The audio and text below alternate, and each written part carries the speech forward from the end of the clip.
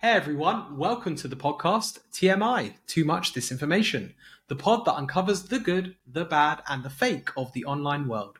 I'm your host, Rafi Mendelson, and on today's pod, we're going to be discussing how to counter online hatred, a massive problem, a huge problem in terms of size and the challenge, and we're going to be talking about it today. Talking us through this topic is Eric Swain, and he's the CEO and co-founder of Respondology, a social media tool aimed at removing hateful, racist, and brand damaging comments. He's really well versed in the evolution of the online space, having spent almost 10 years at AOL.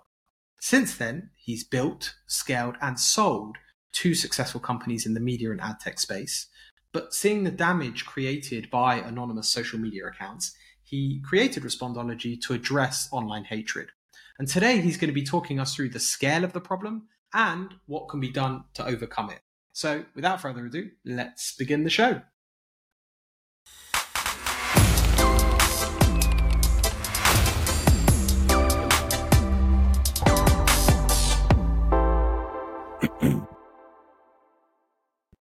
Hey Eric, how are you doing? I'm well, thank you.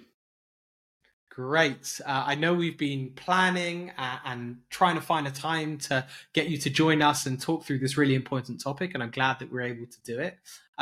Incredibly important topic, but before we get there, I'm going to ask you the question of what was your first ever social media account?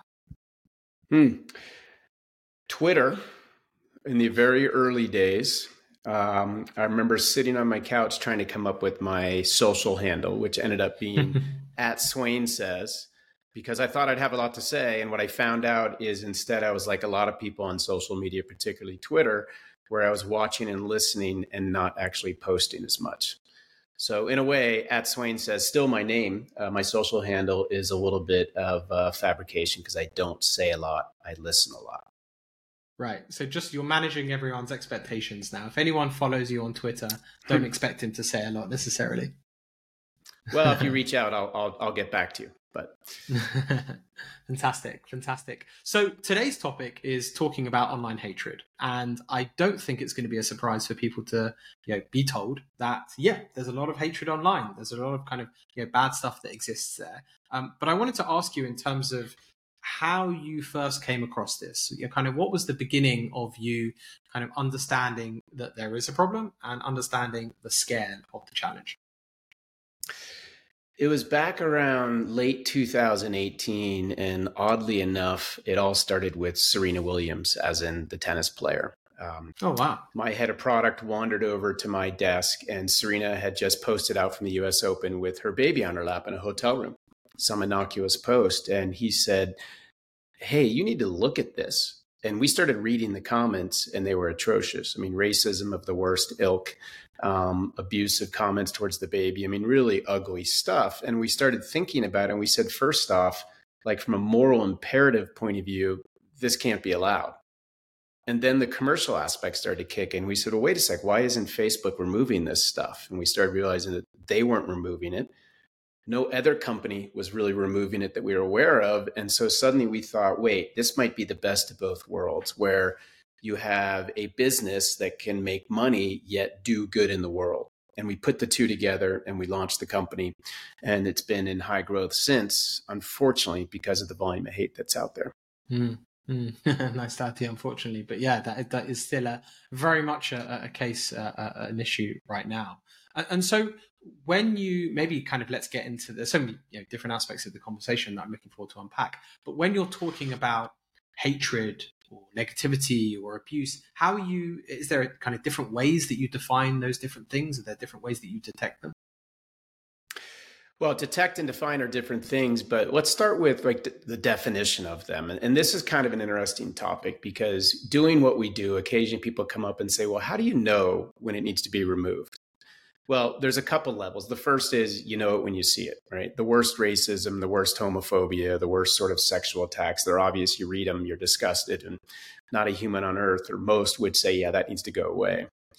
But then there's the question of, well, what is right? What is wrong? Censorship tends to come up. And here's the line that, we have, several hundred clients, and this is how they define it.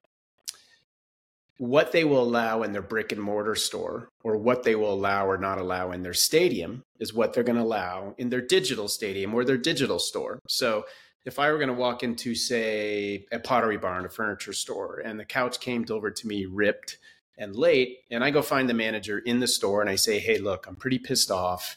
This came late. This came torn. You need to help me. They're going to help me. If I walk into that same store and I start shouting at the top of my lungs to all the other customers in that store, profanity, this place is a scam, don't buy it, and making a scene, they're going to walk me out of that store. That's the same line that a Pottery Barn or a lot of our retailers or consumer brands will play in what's their social store, their social presence. And it makes sense, right? You have control of what happens inside your store, or if you're one of our sports teams, inside your stadium. Why can't you have that same control in the digital world? And I think that's what's changing right now. Interesting. It reminds me of when I first started using social media. I was very thankful that someone said, don't post anything that you wouldn't want your own mother to see, or that you wouldn't say to your own mother. So it's kind of the kind of the equivalent of that, right? Awesome. And where do you see, this might be a difficult question, but where do you see or who is online hatred being aimed at the most? Depends on the sector. So, we look, in our industry across professional sports, across consumer brands and influencers. So the worst of the worst is aimed at professional athletes. We all read about that, right? Sports brings out the best and the worst in passionate people. And if an athlete, particularly one of color or of some polarizing nature, makes a mistake on the pitch, on the court, whatever it might be, there's a side of humanity that absolutely unleashes on these people in brutal ways, if you saw the comments. So unfortunately, athletes are a magnet for this kind of thing. I would say next, it's influencers, because they are generally high profile or mid profile individuals putting themselves out there representing a brand, but everybody likes to attack humans, or I should say a minority of bad people out there like to attack humans. And then it's the consumer brands. And we're not talking about negative product feedback. We're talking about attacks on the brand themselves, slander, really fired up, passionate, untruthful hatred towards a brand. So I'd say it's in that order that we see it. But we see it by the millions of comments every month across all three, unfortunately. Okay. And what can be done about it? What is being done about it? Well, the good news is technology can now solve this. I think in past days, you had staff on social media marketing teams trying to delete comments and not be able to keep up. And, we see 60% of the comments that need to be hidden are hidden between midnight and 9 a.m. So when they're sleeping. And so technology comes to solve the day. There's technology out there that can filter through comments and make them disappear in less than a second. And make them disappear discreetly, meaning the troll, if you will, who made the comment still sees their comment, but the rest of the world never did. So it's very discreet and the comment's just gone. So technology, filtering technology, including the up and coming generative AI, can make this go away and solve this problem. And it is right now. It's interesting because you mentioned Gen AI and it's almost, I don't know if it's useful to think of it as kind of an arms race, right? The ability, if your intention is to cause harm, to be negative, to post online hatred, then your ability to create that kind of content has now been increased because of Gen AI tools. But actually, you're saying that the ability to counter that is also being increased using the same tools. Yeah, Rafi, that's really interesting because we do see generative AI utilized to exponentially increase the volume of hate out there and bots and spam, which is a real problem as well. But counter for counter. Generative AI, when used correctly, along with some other technology, filtering, and some humans as backup, can conquer that volume, and it does every day. We tend to see what we call a dirty social stream. So take a big NFL team, maybe, with lots of racism and homophobia and bots and spam and attacks on the coach that are, ugly. And we've seen 98% of that to 99% of that removed. So it can be done. But to give you a sense of the scale, since you're kind of touching on it, we saw year over year last year, the increase in hate across our platform go up by 240%. That's a pretty big jump. Most companies would love to grow that fast. So that's the pace at which this hate out there is accelerating. Wow. Okay. So we might have some of the solutions to counter that, but this is a growing problem, right? This is not a shrinking problem. It's a growing problem in terms of the volume that's out there, but whether you're removing 5 hateful comments from a social stream or 5 million, if the tech is in place, it can handle it. So I see. the scale of the problem growing warrants a solution, but if you have the right solution, it can handle that scale, if that makes sense. Mm-hmm, mm-hmm. And you mentioned earlier about bots and spamming accounts as well. I'd love to unpack that a little bit more as to what you're seeing and how does that differ. Why does hatred from a bot differ from hatred from a human being? The bots differ a little bit. So the worst hatred, the toxicity comes from human hands on typewriters, anonymous out there. So that's the first point. The hate comes from humans, and probably no surprise because that's humanity and it's always a part of who we are, unfortunately, as a people. The bots, they can produce some hate, but the bots are more invasive from a pornographic point of view, a DM Bitcoin, a scam, watch illegal TV streaming links. It's more that clutter, that spam, where the hate tends to come from the human hands, unfortunately. Predominantly. Interesting. Yeah. And you mentioned sports teams. So I'm a huge soccer fan, right? And like many other people are dual screening, right? I might be watching the game, but then I'm also on social media kind of in real time watching it. And then I see the kind of content there. There's a lot of negativity. I suppose my first question in that respect is, where do you draw the line between what might be negative to what might be hatred? And I know you gave the example of shops, but also even within shops, you might someone who's just rude as compared to someone who's actually warrants being kicked out. Where's that line? Well, we have, since we're on the topic of soccer, we have, as an example, a top 6 Premier League club on our platform. We have several, but their feedback to me, I could relay to you, is where they draw that line. They are releasing soon a sort of ethical behavior guidelines. What will they allow on the pitch, right? Because there is some racism between players on the pitch or in the stands and in their digital channels, and it's all the same. Kind of goes back to that example of what would you allow in your stadium is the same thing you may or may not allow in your digital store. So, and that line tends to be, look, if you want to be mad at a player who missed a penalty kick, let's say, or made a big mistake, you want to spew some negativity towards them.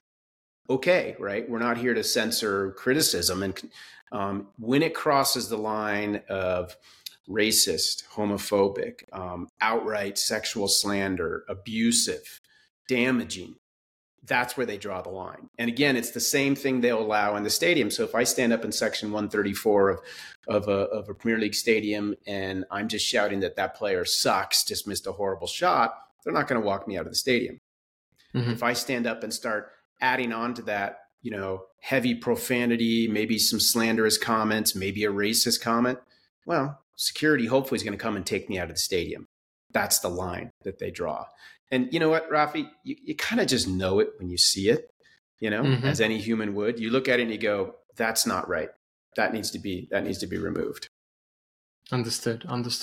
Interesting. And I suppose the second part of my experience when I'm watching a game is that you get a lot of accounts, and maybe this kind of points towards the bot problem that you mentioned.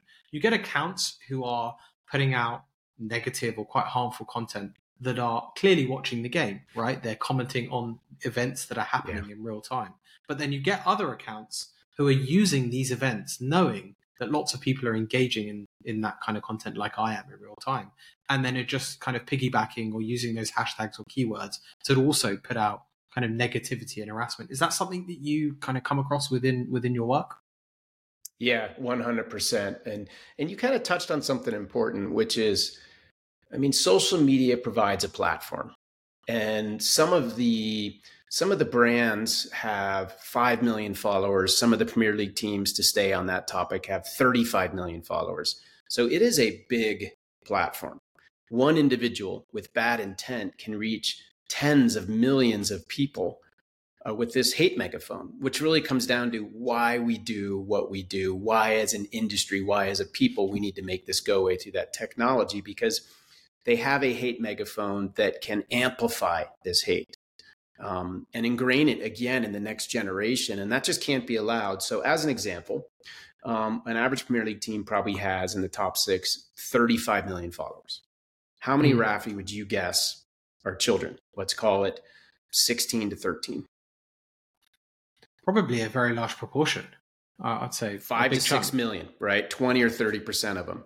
So now if I'm 14 years old and by the millions, I'm following my beloved brand, my athlete I love, and I see my fellow fans who I think are my fellow fans who also love my beloved, football team. And I see racist comments, I see homophobic comments. Well, it's going to normalize it for me. And now maybe we are allowing another generation of haters to be developed. So that just speaks to the moral imperative here as much as the commercial reasons to say this can't be allowed and the technology can handle it. So let's take this hate megaphone away because it is going to make another generation amplified into this hate. Interesting. And amongst all the different types of kind of people or organizations that you work with, we've spoken a lot about sports brands so far, but how does the nature of that hatred change? Is it different kind of language? Is it more sophisticated language? Is there a difference between the kind of bots and the real? What are the differences between those different kinds of organizations and individuals who might experience hatred online? Well, let's move off sports. How about that? So sports, you get it. It's a reaction to what happens on the field. It's passionate, it's brutal, or it's really positive, but that's not the topic. For, let's say, consumer brands out there, whether I'm Pepsi or I'm GoPro or I'm Savage Fenty or I'm just, somebody that sells a product out in the world, it usually is attacking the brand itself and it's attacking the people that work in the company. And there it's a different kind of issue. Yeah, there's still the moral imperative, Rafi, right? You can't allow this, but now it becomes a business concern. So let's go back to the Pottery Barn example. Right? A furniture store. When you walk in that store, like any retail store, mass amounts of money, time, and energy has been put into optimizing that shopping experience to maximize sales, right? Where does this couch go? Where is this going? I want to channel the consumer through the store in this pattern. Like it's a science.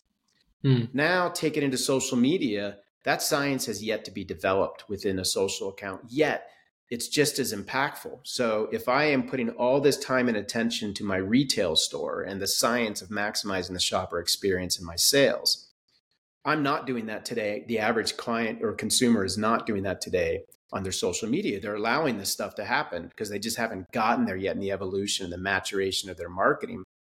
That means it is a sub-optimized marketing channel. And that's a big deal because some estimates have $250 billion will be spent globally this year by brands on social media. So it is just as big as Google search for most companies as a marketing channel, yet they're allowing it to be the Wild West, which is clearly sub-optimizing the experience, the sale power, et cetera. So I think this is all going to change. If we were to have this conversation in 2 years, I would bet 9 or 8 out of 10 brands have now addressed this.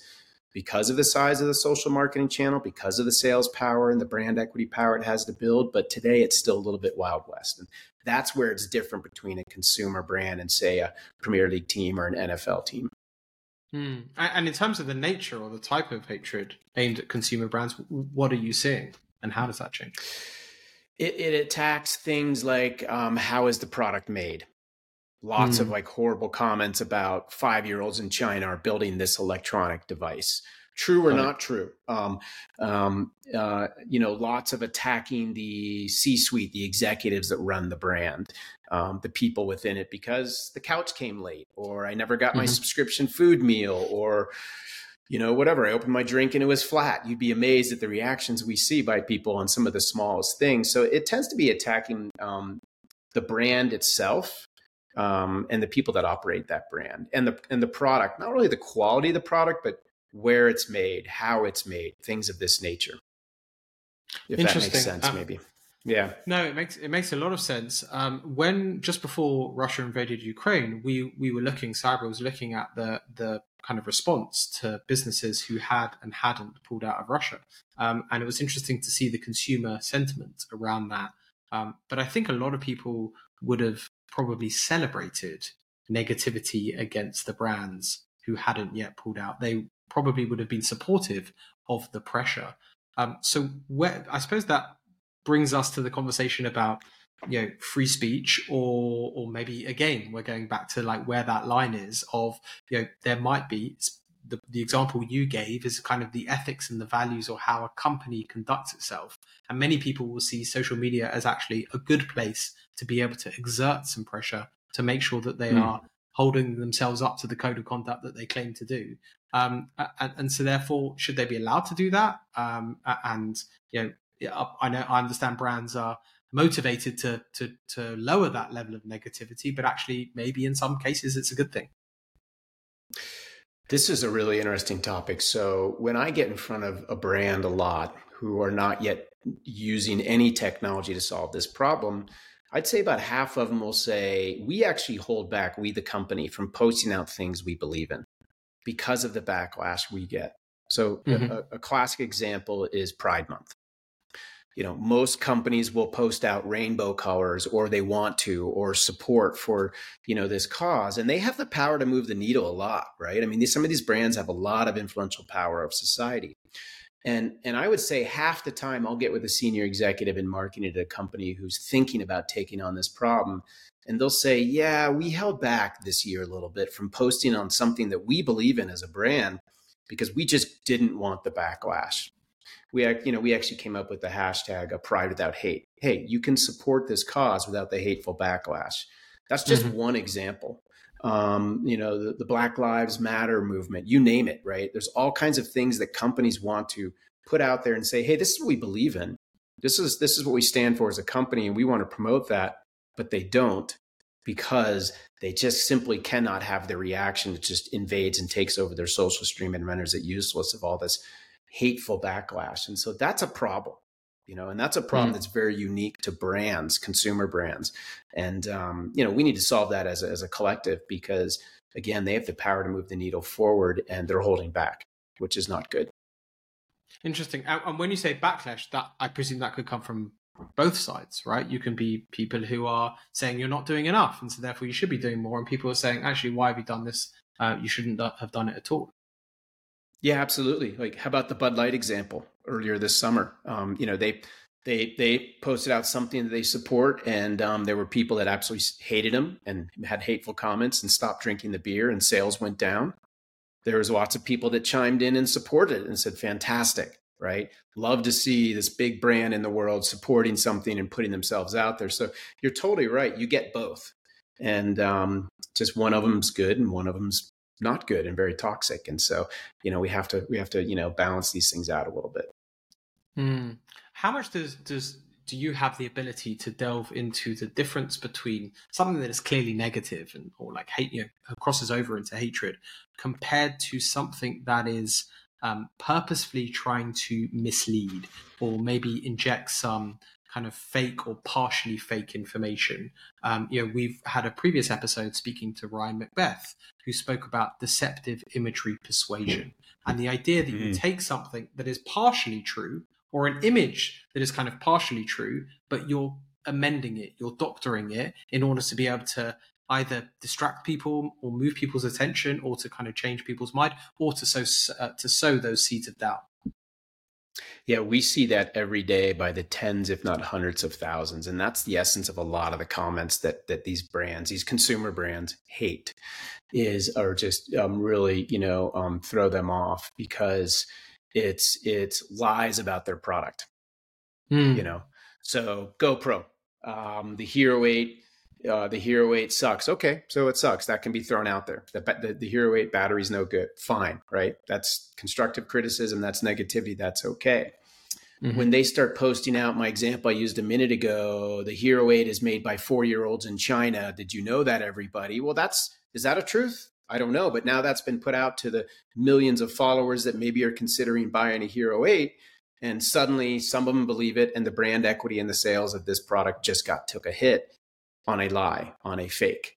And so it happens all the time. And that is actually where it gets kind of dangerous for these brands because that's totally out of their control or used to be out of their control. And can you imagine building a company, overseeing the sales, building a brand, you believe in it, you try and make it a quality product, and there's millions of people out there stating lies about it, and there's millions of other people believing those lies. and you're not in control of that situation. And if you're somebody building a company, selling a product or service, that's maddening. That's wrong. Mm. And so if you see it's, if you come across and you speak to people on a day-to-day basis who are responsible for protecting the brand reputation, and if there's something that's wrong, there's probably a joint thought process of how much do we try and take down, especially things that are inaccurate, compared to how much do we respond or try and reach out or try and educate. What is their thought process on that? And I suppose the question could also be applied, it might sound flippant, but to racism, right? These are challenges of ignorance. And so there is the person saying it, but then there is the audience, just like you said, of can be young people who are seeing this kind of content. Do you see brands who are interested in taking stuff down, but also engaging with and reaching out for the purpose of kind of create a better environment or to address those issues? Yeah, absolutely. That's actually a great point. So, technology, ours and others, hides these comments, but those comments can then show up in the customer service software that a brand uses. So they're not gone. And so what a lot of our brands like to do is they want to remove something from the public forum. I'm a brand and I have millions of followers, and this is a slanderous lie about my product. I don't want millions of people to read it. But it shows up, half a second later in the customer service software that I utilize as a company. Now my customer service team can reach out to that person and try and make it right, or try and understand what's happening, or save a customer, or maybe there's a moral imperative to reach out. So it's really important. These comments are made to disappear, but they still can be acted on by the company for their sales, for their brand equity, for whatever reason they decide. I think that's important. It's not that they're just getting deleted and they're gone. They're removed from the public forum, but then they can be addressed. Maybe there's a way to, move the narrative forward a little bit with that kind of approach. Interesting. And I want to kind of go back, if I may, to talk about the online hatred you're seeing against individuals. And we, in episode 12, people can go back and listen. I spoke to Shauna, who is the CEO of Brightlines, who work with public figures who are experiencing kind of online harassment. And that's at the moment that police step in and get involved. And she said that there are people who are kind of going about their lives and are in positions that aren't necessarily in such high profile, executives of, senior executives, or, public election officials, for example. And she said that the hatred is disproportionate and can often be disproportionately aimed at women and people in minorities. Is that something that you see as well? Yeah, 100%. Unfortunately, I mean, this is the way of humankind, right? Females, people of color, people of different gender preferences, they're putting themselves out. Well, they shouldn't be considered putting themselves out there, but they're natural targets, sadly. And so, yeah, absolutely. We see, majority, maybe 70% of the hate and the toxicity directed towards, these people, these segments of society, but not holistically, Rafi, right? We've got by the millions terribly ugly comments directed at your white male, who generally is considered protected in our society, right or wrong. So it's everywhere, but undoubtedly it weights more towards those that are different in any kind of way, right or wrong. Okay. And for people listening that are engaged in social media conversations on a day-to-day basis, they may not necessarily be in the position of responsibility of protecting brand reputation or of individuals. How should they be thinking about hatred that they might be seeing online? Is there anything that they can do to be able to counter it and do their bit? Yeah, I think if you're representing a high profile individual or an executive, a brand, a sports team, an athlete, and you're seeing comments that you think are wrong, damage the brand, damage the person as a human. Because we have to remember, by the way, these athletes, they are human. A lot of them are 19 and 20 years old, and I'm behind the scenes and I've talked to some of these people, and you forget these megastars are humans with emotions like everybody else. But if you see this, look, there's technology out there. There's companies that can solve it, and they can solve it tomorrow. Fascinating. Very, very interesting. Yeah. And I really appreciate you taking the time to talk us through this topic and talking us through the kind of mechanics and also many aspects that I'm sure our listeners may not have thought about as part of this wider topic. And I know I haven't myself. So before we let you go, I have to ask you the question to give us one good thing, one bad thing, and one fake thing that you're seeing in the online space today. Well, let's finish with the good. How about that? We'll finish on a high note. I'll start with the fake. Yeah. I'll give you two on the fake side. One is we have data that shows 500% increase in bots year over year, 2022 over 2021. That's a huge increase in the bots out there. So that's a lot of fake going on. I'm going to give you a second fake, which is Meta's statement that they want to solve the problem. They're not. Right. Otherwise, we wouldn't have this podcast and be talking about this because they have the power to do it. Good people there, but the problem's not solved. And maybe they shouldn't solve the problem. Third-party companies can solve it. The bad, I personally know of some athletes who want to come out and will not because of social media. Now, how sad is that? Right? Someone who is afraid to come out and live their life and be who they want to be because they're afraid of the hate they're going to get on social. That's bad. That's bad in a lot of levels of the word.